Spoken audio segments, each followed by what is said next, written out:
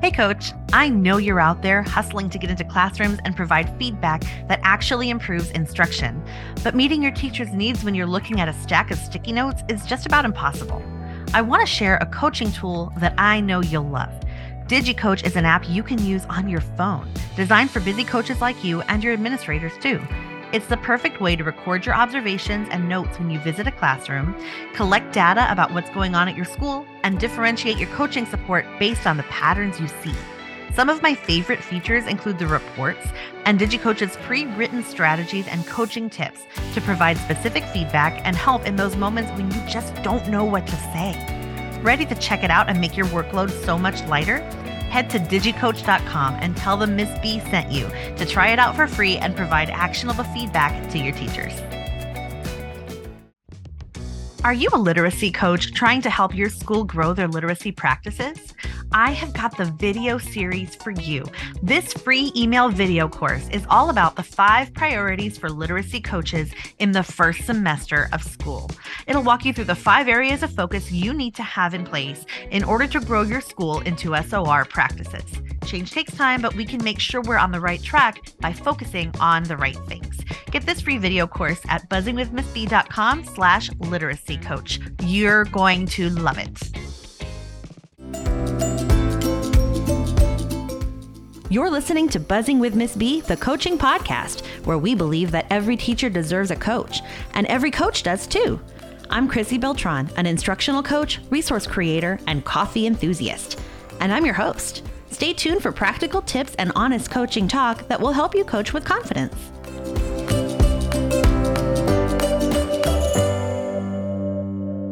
Hey, Coach. Welcome to episode 164, Thoughtful Implementation of PLCs. Today, this episode is a coaching call with my guest, Alyssa Tyra. We are going to talk about troubleshooting their implementation of PLCs. We'll talk about how to implement PLCs when it hasn't gone too well in the past, what we can do to create purposeful PLCs that don't turn into a gripe fest. And that's like a huge problem that many coaches have, and how to meet teachers' needs with PLCs and make them really valuable. Before we get started, I just want to remind you that my course, The Confident Literacy Coach, is going to be open for new coaches next week. Not new coaches as in new to coaching, new coaches as in new to confident literacy coaching. If you've loved chatting about PLCs over this last month, I know that you will love Module 6, which is all about coaching PLCs and teams of teachers. You can get on the wait list at confidentliteracycoach.com, and then you'll be notified when that course is open so you can sign up right away. There are some really great new updates too to the reading and writing modules, so I really would love for you to check it out. I'm really excited to get this episode started because I know you're going to walk away with something valuable that you can try out tomorrow. So we're going to welcome our coaching friend to the podcast. Welcome, Alyssa. I'm so glad that you're able to join us today. Hi. Yes, I am an instructional coach for middle school 6 through 8, all 3 grades, all content areas. It's my first year. Not only is it my first year, but it's the first year the district has had instructional coaches. Mm-hmm. So it's new for me and it's new for my teachers as well. So right now my main goal is to just kind of be in classrooms, giving some feedback on instructional strategies and things like that. And then I'm heavily involved in the team meetings for the PLC process that we've also started this year. So my teachers have a lot on their plate, but I'm trying to help them through it as much as possible. That's fantastic. It's a lot of work to get a new coaching program started. And it's especially difficult whenever it's a new program because teachers are unfamiliar generally with having people in their rooms. That alone is like a huge stressor in my experience. People are like, why are you here? What's happening? What are you doing? And so that can be a big hurdle to get over. So if you've already started visiting classrooms and you're having a good response to that, that's a really great start. Yeah, my teachers have been very welcoming. My principal did a very good job kind of, I don't want to say warning, but letting them know that there was an instructional coach coming and I'd be in their classrooms. And so far, I think I've been in almost every single classroom in my building, and I've got 34 teachers. So that's great. I'm pretty excited about that. Yeah, it's a good start. So whenever we are thinking about your PLCs, you said that this year you're trying to kind of get PLCs rolling. Mm-hmm. And I know you had mentioned in your email that there had been an attempt to try them out previously, right? And now you're like trying to really, okay, this is the time it's got to work. So, can you tell me a little bit about how that's going, what you've already done, and what was tried the first time that didn't go so well? Of course. So I was not here the first time that it happened, so I only have some stories from other teachers. But I think they just tried to do too much too fast the first time, and it really rubbed some teachers the wrong way. They didn't get full buy-in. Some teachers even left, so it just wasn't a good fit at the time in the way that they did it. So this time we're going very, very slow. We sent 60% of our teachers to a training this summer on PLCs. And we came back and we hit the ground running with meeting weekly. And they've got common planning time by subjects. So science, math, things like that. We are currently breaking down and identifying our essential standards. That's kind of where we're at right now. And each team's a little at their own pace a little bit. But we're really ready to start diving into CFAs and building those common formative assessments. So it's kind of where our next step is looking to be. Okay, that's a great focus, because that focus, once you have that in place, you can really use that to guide instruction in a meaningful way so that everybody kind of knows what's expected and where you're headed. Have they had any kind of common assessments prior to this or not really? Some teams were kind of sort of doing them more like common end of a unit assessments. Okay. But nobody was actually doing like real common formative assessments yet. Okay. So that's going to be a big new step. And how are people feeling about that? Have you done any kind of recon to see what the tone is? I got a couple of teams that are really excited, ready to go. Good. I've got one team that's a little hesitant, mainly because the way their team is split up is a little bit more different. Okay. But not a lot of pushback. I think most of my teams are looking forward to it. That's terrific. Okay. So then what are some of the challenges that you're currently having as you are trying to like move PLCs into something really purposeful? So my biggest and first challenge would be my role in the team meetings. I go to all of them every week. And sometimes I feel like I'm wasting my time. I'm just sitting there because the teams have it and they're identifying their standards, they're going. In the ELA meeting, I sometimes get too involved because I was an ELA teacher before I moved into coaching. So it's like my sweet spot. Mm-hmm. So I just really struggle with what my role should look like in those team meetings when they're working through these processes. I don't want to be too overbearing, but I don't want to be not helping at all either. Sure. Yeah. And do you feel like you said that they've got it. Are they really accomplishing what they're setting out to accomplish? Are they doing this at deep levels, or do you feel like it's more superficial? How do you feel like the meetings are currently going? It's a little bit of both. I've got a couple of teams that are really valuing this process. Some of them, others are just doing it because I've been told to do it. And so giving them the why I've been trying to do a little bit. I just don't know if I'm getting it across the right way. Okay. So one thing that might be supportive of kind of figuring out where teachers are at this time, and like you talk about giving the why, is starting out with sort of a feedback survey to get information from teachers about what they'd like to accomplish during PLCs. So it's kind of like, okay, what would you like to walk away with at the end of this PLC meeting? What are some things that would actually save you time and improve your instruction in the long run that we can do during PLC? And so you're talking about breaking down standards and stuff, but maybe there's something, okay, we want to break down the standard, but then I don't know how to bridge that. I don't know what that's going to look like in my classroom. I don't know how to choose resources that are going to help me actually teach those things because, okay, now I get that, but I don't know how to implement it. Now I know what it means, but I don't know what it looks like when I teach it. Sometimes having teachers like model little pieces for each other of, okay, this is the standard that we talked about. You gave the example of ELA. You're talking about finding author's purpose. Well, this is a little strategy that I've actually used with my kids to help them find the author's purpose. And then they put up a little paragraph and actually model for their counterparts about what that can look like. Okay. And so that might be something like easy and fun to add in if teachers are comfortable with each other. Then they can start to kind of share those ideas around the strategy. So around that standard. So it's not just, okay, this is what it means. It's also, this is what it can look like when you're teaching it, and kind of make that a little more maybe purposeful and meaningful. As far as your role goes, it can look different in different places. I personally believe that at least as you're getting started and possibly forever, that coaches should probably be present, but that is my own personal thing. And everybody has a different idea on what that should look like. It does pull you from classrooms. So like whenever I did PLCs, I was a facilitator for PLCs, and I ran every week on Tuesdays. We had 90 minutes I'd have 90 minutes with 3 grade levels on one week and then 90 minutes with the other 3 grade levels the next week. So we alternated. Mm-hmm. And that pulled me a whole day from classrooms. I'd have maybe 35 minutes that I could pop into a room and that would be really it. And it was also very like, oh, gotta go, Yeah. I spent a lot more time preparing for PLCs at the beginning. And then over time, I was able to say, okay, you're going to bring this, and start relinquishing that control because you don't want to be the boss of everything for sure, for lots of reasons. But I do believe that it's helpful for coaches to be there because you can push the thinking beyond check into, okay, but how is this helping us? What does this mean for our teaching? What is this going to look like in our classroom? How are we going to do things differently now that we have this new learning? So you can you're the one that can take the learning from, completing all the tasks into actual meaning and application, if that makes sense. Yeah, it makes perfect sense. I like that. Okay, I really like the idea of a feedback survey, kind of see what people are expecting when they come into these meetings and what would work best for them. I like that idea a lot. Okay, great. Yeah, you might also consider what are some current challenges they're having with PLC and what can be done differently. Because I know and you might not have a lot of these issues, but I mean, many grade levels do have dynamic issues. And sometimes you might have a grade level or two that there are a couple of people who are like, I'm in charge of this and you can just listen to me talk. And that can be a real challenge because the people who would like to share and to get something more out of the session are not always getting something out of it because they're just like shushed. Yeah. So, it's good to know what is a teacher perspective on how things are going. Sometimes it's surprising because from your perspective, maybe you just don't see certain things because dynamics sometimes are like hidden from us.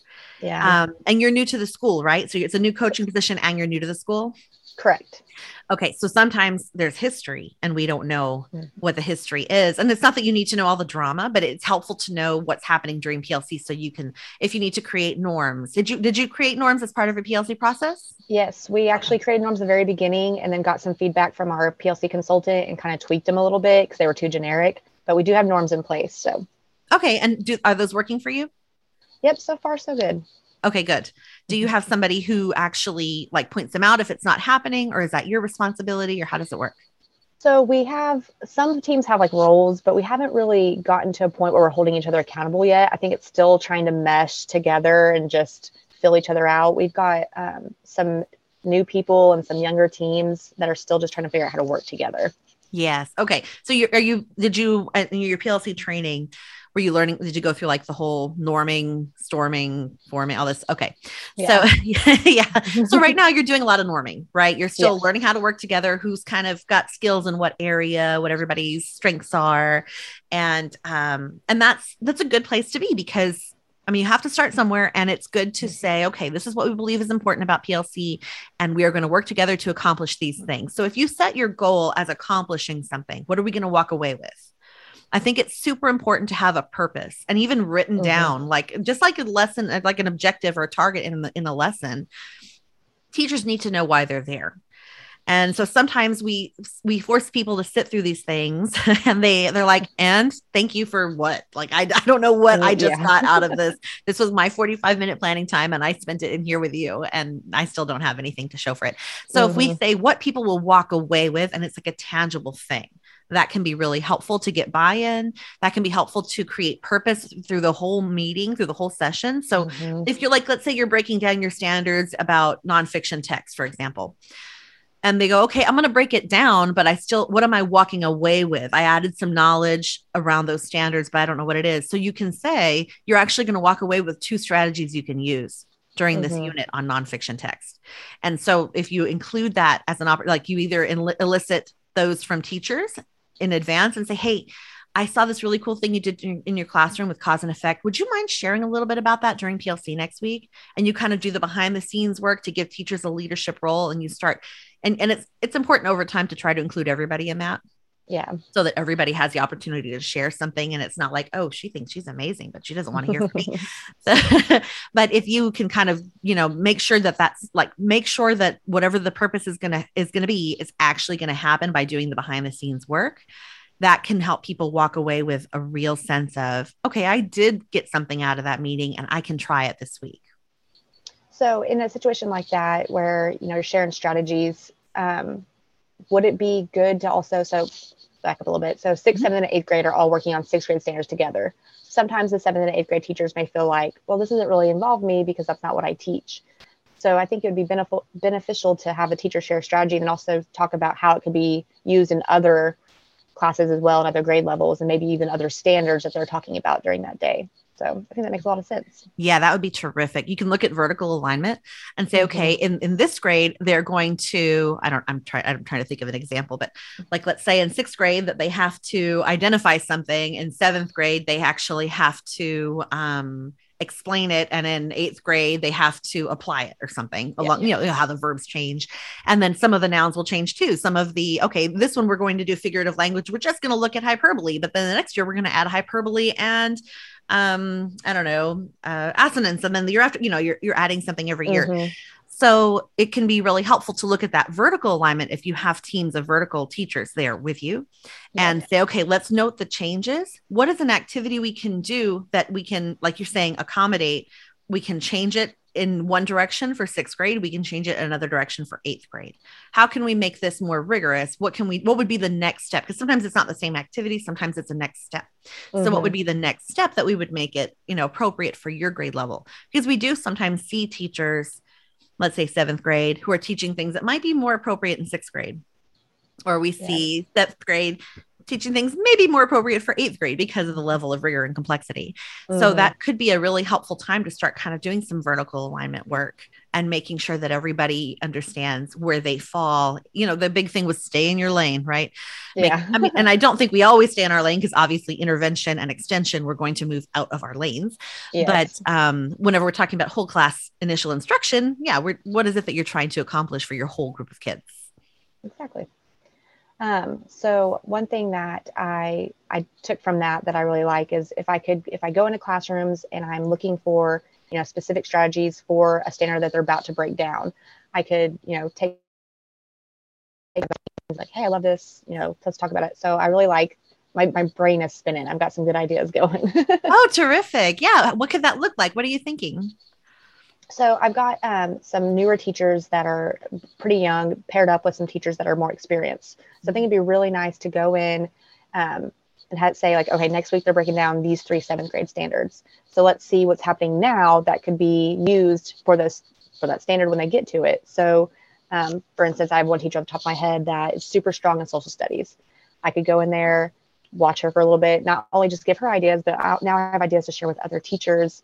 And she can share them and kind of give her a leadership role a little bit.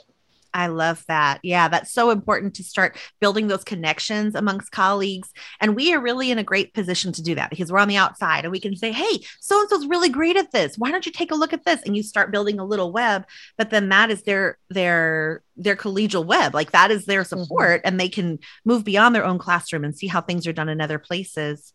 And we can honor the experience and honor the ingenuity. And, we find it on all different levels. So I love that you're thinking about how you can make that work with the teachers that you actually have. Yeah. That's perfect. Yeah, I'm excited. Because one thing I've noticed is our teams themselves mostly mesh together, but across curricular, they don't really spend much time together. So I think I'm even thinking about how I could create that web with other teachers in different curriculums, sharing strategies that way as well. So that would be awesome. I love that. Yeah. Like writing across the curriculum. We should be writing all day in every class. We should be reading all day in every class.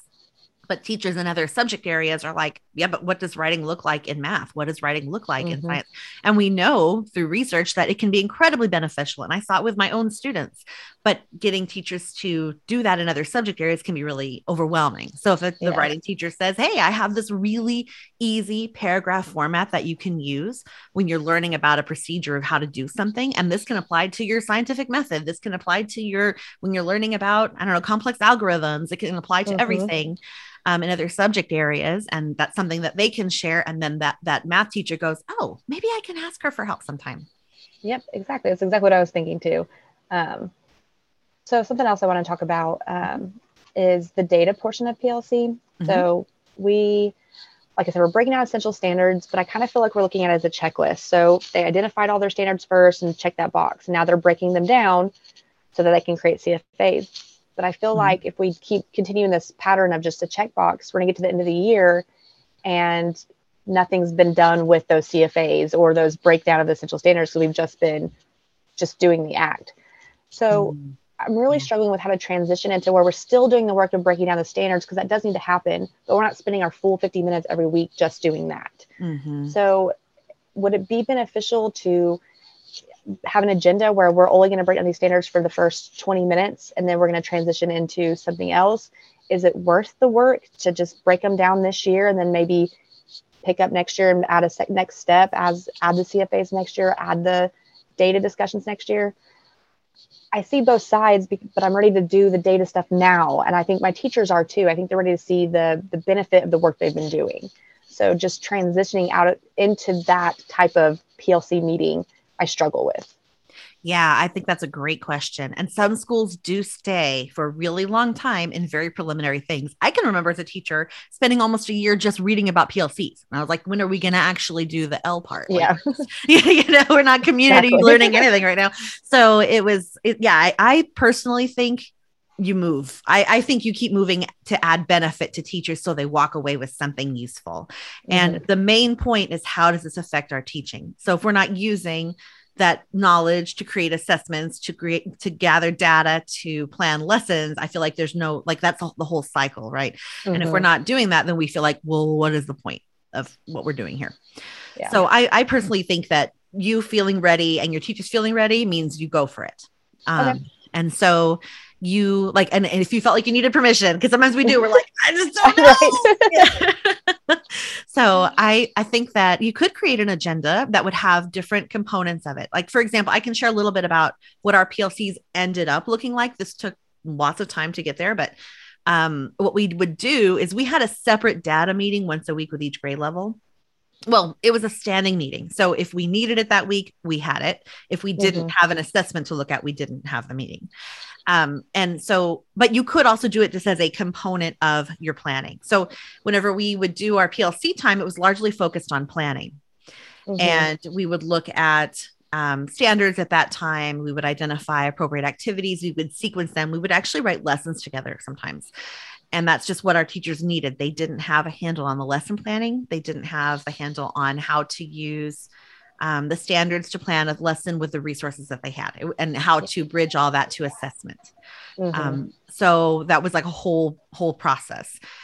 We actually built assessments.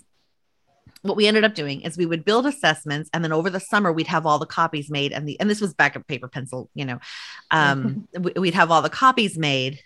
And that way, whenever the year happened, we could pull that assessment out at the beginning of a unit, take a look at it, because the assessments were very tightly aligned to our state test and to the units that we had. And so we would pull those assessments out at the beginning of a unit and really examine it. Okay, what do we see happening here? Let's look at our unit plan, or let's look at our assessment and make sure that we are teaching kids the things that they need to be successful in these areas. And so we started out with the assessment planner, with the assessment as part of our planning. And then we would dig into actual planning of lessons based on the standards. So you can absolutely have a PLC meeting that includes multiple pieces, and they should kind of inform each other. That makes sense. So you're talking about building assessments during PLC. That's the thinking that you're having now. And about how often do people give assessments, or what is the plan for that? So it varies by team. That's kind of the theme with my school, is it varies by team. Some have more essential standards than others. And so our first focus is just to give those assessments when they feel necessary, depending on how many standards they have. I think most teams have between 10 and 15. So that's about every 2 weeks probably is what we're looking at. But right now, on a consistent basis, I don't think assessments are being given consistently, even formatively, summatively, the way that we probably need to. Okay. So maybe coming up with a calendar and looking at so we have this next, 6 weeks, we're teaching this, this, and this. Let's build an assessment calendar around this. Based on what we have to teach, let's plan on an assessment calendar, and then we're going to build those 3 assessments. If there's 3 or 2 or whatever, we're going to build those assessments prior to starting this unit. So I would probably do it by unit if there's a way to do that, based on your curriculum, and then build out your calendar. Do you have some sort of scope and sequence? Yes. Okay. So yeah, I would probably use that as a guide, build out your calendar of assessments based on that scope and sequence. And Mm-hmm. then, and then use those to frame your PLCs. So, okay, we're going to give this assessment. Let's take a look. What standards are we teaching? This is the assessment. Let's break down the standards. Let's look at the assessment and examine it. And then from there, we can go into strategies. And then at the top of the meeting, after you have data from an assessment for the first half or whatever piece you think necessary, you can go into digging into the data to see how it went. And then that can inform your next unit. Do we have anything we need to spiral? Do we need intervention? Do we, what is it that we need to come back to that kids didn't do as well? What growth are we seeing that we can continue to forward in the next unit? So I think if you kind of have that cycle, if you get that cycle going, that might work for you. I'm thinking, so I keep referring to my social studies team. They've been together the longest. I think 3 of them have been together 10 years and the other 2 have been there for 5 years. So 5 years total, they've all taught together. Mm-hmm. And I can already like imagine going in and saying, hey, let's try something different this time. Let's talk about what we're about to teach. All right. So when we teach those things, let's break it down and let's, build an assessment and let's create that common assessment so that we can look at the data the next time we get together. So I like the idea of the calendar for sure. I love that you're talking about piloting it with a group of friendlies who are like, sure, let's go for it. That's a great way to try it out, get out the kinks. And then you can be like, okay, now that I've had a little comfort, a little familiarity with this process, we're going to try it out in another grade level and kind of rolling it out without dumping it on everybody and being like, this is going to be the most stressful PLC day of my life. I think baby steps is a great way to go, especially if they have been doing standards like in order of standards, but not in order of teaching. Is that what they've been doing? Correct. Yes. Okay. So yeah, maybe looking at how they're bundled in the unit, that would be a great way to kind of structure your calendar throughout the year for PLCs. I think that would work out really well. Yes, I like that a lot. Okay. So another thing that I was kind of thinking about is, so like I said, I'm at every team meeting unless something comes up and I can't be there. Mm-hmm. What are some steps I could take to ensure that my teachers feel comfortable going through this process without me there? Even though sometimes I'm just kind of in the back, just kind of watching, I'm afraid that when I'm not there, they're not as comfortable to step up and get that process started. Like there's not really a natural leader in some of my teams. Okay. So, I mean, I thought about like picking a team leader, but I want everyone to feel equal in the meeting as well. So I struggle with that. Yeah. And I would say even in strong teams where everybody feels equal, somebody has to say, okay, let's get started. Right. And it does, it can make it tricky. So maybe having, a consistent approach that you do things, a consistent set of questions that you use so that everybody knows what's coming next. And then there are roles. Are you using roles within your PLCs, you said? Well, you're not. Some teams kind of have like unofficial roles. I did find some resources for official roles that I think I want to put into place. I just haven't gotten to it yet. Okay. And you can always, if you assign roles and you don't necessarily have to do the assigning, you can have them talk about it as a team and decide. That can change. So it's not like, okay, I'm the leader of, facilitating, keeping us on track with our agenda, but that doesn't mean they always will have to do that. Mm-hmm. That can change every 6 weeks or whatever it is that you feel needs to happen. But I do think it is helpful to have somebody who is going to say, okay, let's get the ball rolling, guys. Come on. Because if not, it's just like, well, we'll kind of chat for like 20 minutes and then we'll look at whatever is on our agenda and kind of like rush through it and get it out of the way. Mm-hmm. Even if they're finding value from it, even because there's always going to be somebody who just had a terrible parent conference or who just had a fight, outside at lunch, and they're going to come in wanting to vent about that. And that's not the worst thing in the world. But if you have an agenda and somebody's responsible to say, hey, you know what, I know this is really stressful. And if you need a minute, go ahead and take a minute. That's okay. You can take a minute by yourself in the restroom, whatever you need to do. I just want to make sure that we honor everybody's time and we kind of get through our agenda items today, because people are on the agenda. It says people are going to walk away with 2 strategies. And I feel like if we don't get them that, they're going to feel like they didn't accomplish much today. So I want to make sure we get to that part. That's the beneficial part to teachers. So let's go ahead and get moving on this. And that is, I think you do need to have somebody in the group who is prepared to be brave and say like, let's get going. And you can, it depends on how you feel comfortable doing it. You can go behind the scenes, but then I think it's important that everybody knows that that's going to happen. Because if not, some people are like, What? Yeah. Who made you? What are you? Who made you a facilitator? Mm-hmm. And so I think it's helpful to make sure everybody knows who is going to kind of guide that meeting. You could even just do it whenever you know you're going to be out. Yeah, that's kind of what I was thinking. Okay. Yeah. Can you step in as facilitator for me? Who would step in as facilitator for me when I have to be out and make sure that all the agenda items are accomplished and that everything is done purposefully? Is there anybody who'd be comfortable doing that? You can ask in a group setting. But if you have a grade level where somebody is like dominant, but maybe not always great for the group, you might have a conversation beforehand and say, you know what, I've asked so-and-so to step in and handle the agenda for me while I'm out next week. Yep, I like that. I think that's something I could do. And once again, I'm thinking about each of my teams after each, piece of information and how it can work for each team. And I think that I definitely have some strong personalities that could definitely step up when I'm gone. Okay, great. Yeah. And I think you're right about it's a team by team thing. Every single PLC doesn't have to look the exact same way because not everybody needs the same thing. So that's where that survey is going to be really helpful. Yes. What's working in PLC? What would you like to see change? Is there anything that's making this process challenging for you? What can I do as facilitator, to make sure you walk away with something valuable? What would you like to accomplish? I mean, those are some basic questions you can ask to make sure that your teams are getting something really good out of PLC, so they'll want to start coming. At first, when we started PLCs, I can remember my teachers being like, "Ugh," and I was the same way. I was like, "Oh, PLC day is the worst." And then over time, I really enjoyed it because I love planning, but learning to plan with a team is a whole other animal.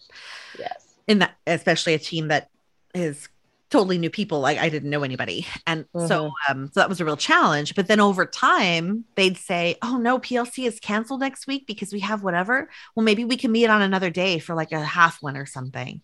So that sounds magical. Yeah, it took a couple of years to get there, but over time, if they are getting value from it, they will eventually feel like, okay, this is something I can't do without because this is going to help me figure out what I'm doing next week. This is going to be like immediately relevant. It's not just information knowledge, which is important, but it's also application. What am I doing? What is this going to look like in my classroom? Yeah. Okay. So I've got one more question that's more of a general coaching question, if that's okay. Sure. All right. So in my slow times, so like beginning of semester and the semester, I find myself just naturally doing more admin-based tasks because I don't like sitting in my office doing the management stuff. I want to be out. Is that something I should continue doing because I'm helping and I like to help? Or is it something that I should continue to try to lay off of a little bit just because I don't want that line blurred at all with my teachers? And I try to stay away from like the teacher side of admin, more like just helping with kids and things like that. Like I don't do any kind of valuations or anything like that, but I get nervous that that line's going to get blurred with my teachers. But I also want to help my school be successful when, a principal's hooked up or we're short a secretary or something like that. So I really struggle with that line. I think that's a great question. I think that it's easy to veer into the admin realm for sure, because you are a person with hands who doesn't have a class. So they're like, great, let's have you do this. But then over time, they can come to rely on you really heavily. And then you find yourself with less and less and less coaching time. So something to ask yourself in those times is, well, how you said you want, like your goal is to help better your school and do what needs to be done. You can ask yourself, how does a coach better their school in these times? What is something that a coach can do to change, to be ready, like support teachers to make change happen in classrooms?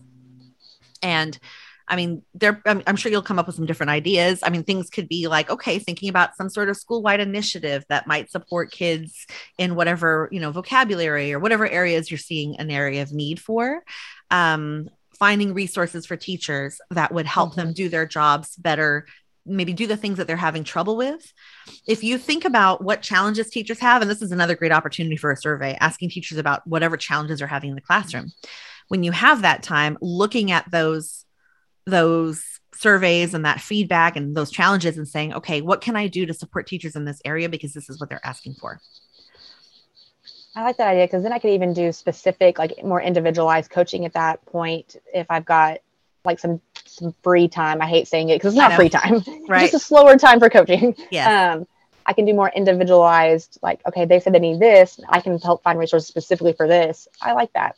Absolutely. Yeah. So I feel like I need to do more, not like surveying of my teachers to feel like to get a vibe for where they're at. I don't think I've done that enough this year, but I'm learning. So I definitely am going to put a survey into place, one for PLCs and one for general, and kind of get some feedback going forward. That's a great way to do it. Yeah, I like that you split it up because PLCs are going to be thinking about their grade level, or their team, and that would be really good. I use Google Forms for surveys. It's free, it's easy. Most people are very familiar with how to use it. I actually have a resource for surveys in my TPT store as well, the feedback and surveys for coaches. I think it's teacher feedback and surveys or something like that, because it's something that took me time to realize, but the more information we get from teachers, the better we can design our role and shape it in a way that actually gives them the support. And if they're getting support from us, then they feel like, okay, you have value. You're useful here. I'm not going to, I'm going to be nice to you. Yeah. I appreciate you. So yes. Well, awesome. Anything else?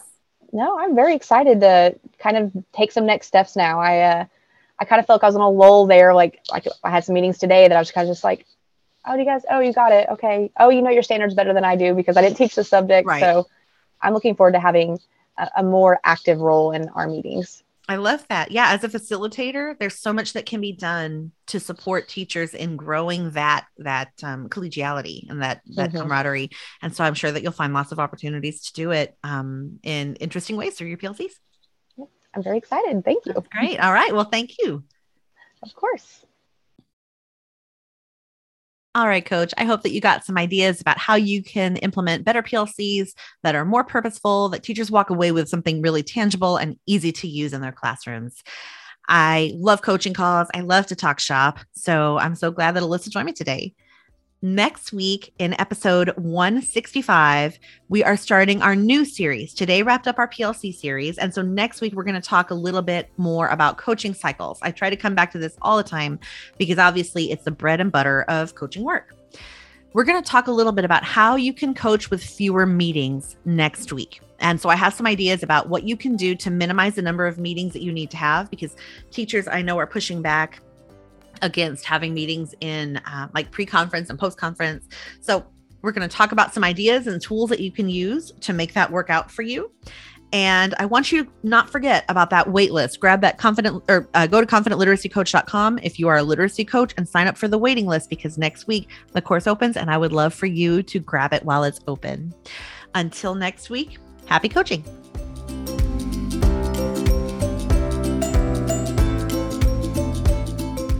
Thank you for listening to Buzzing with Miss B, the coaching podcast. Want more coaching ideas? Check me out at buzzingwithmissb.com and on Instagram at buzzingwithmissb. If you love the show, share it with a coach who would love it too, or leave me a review on iTunes. It's free and it helps others find this show. Happy coaching!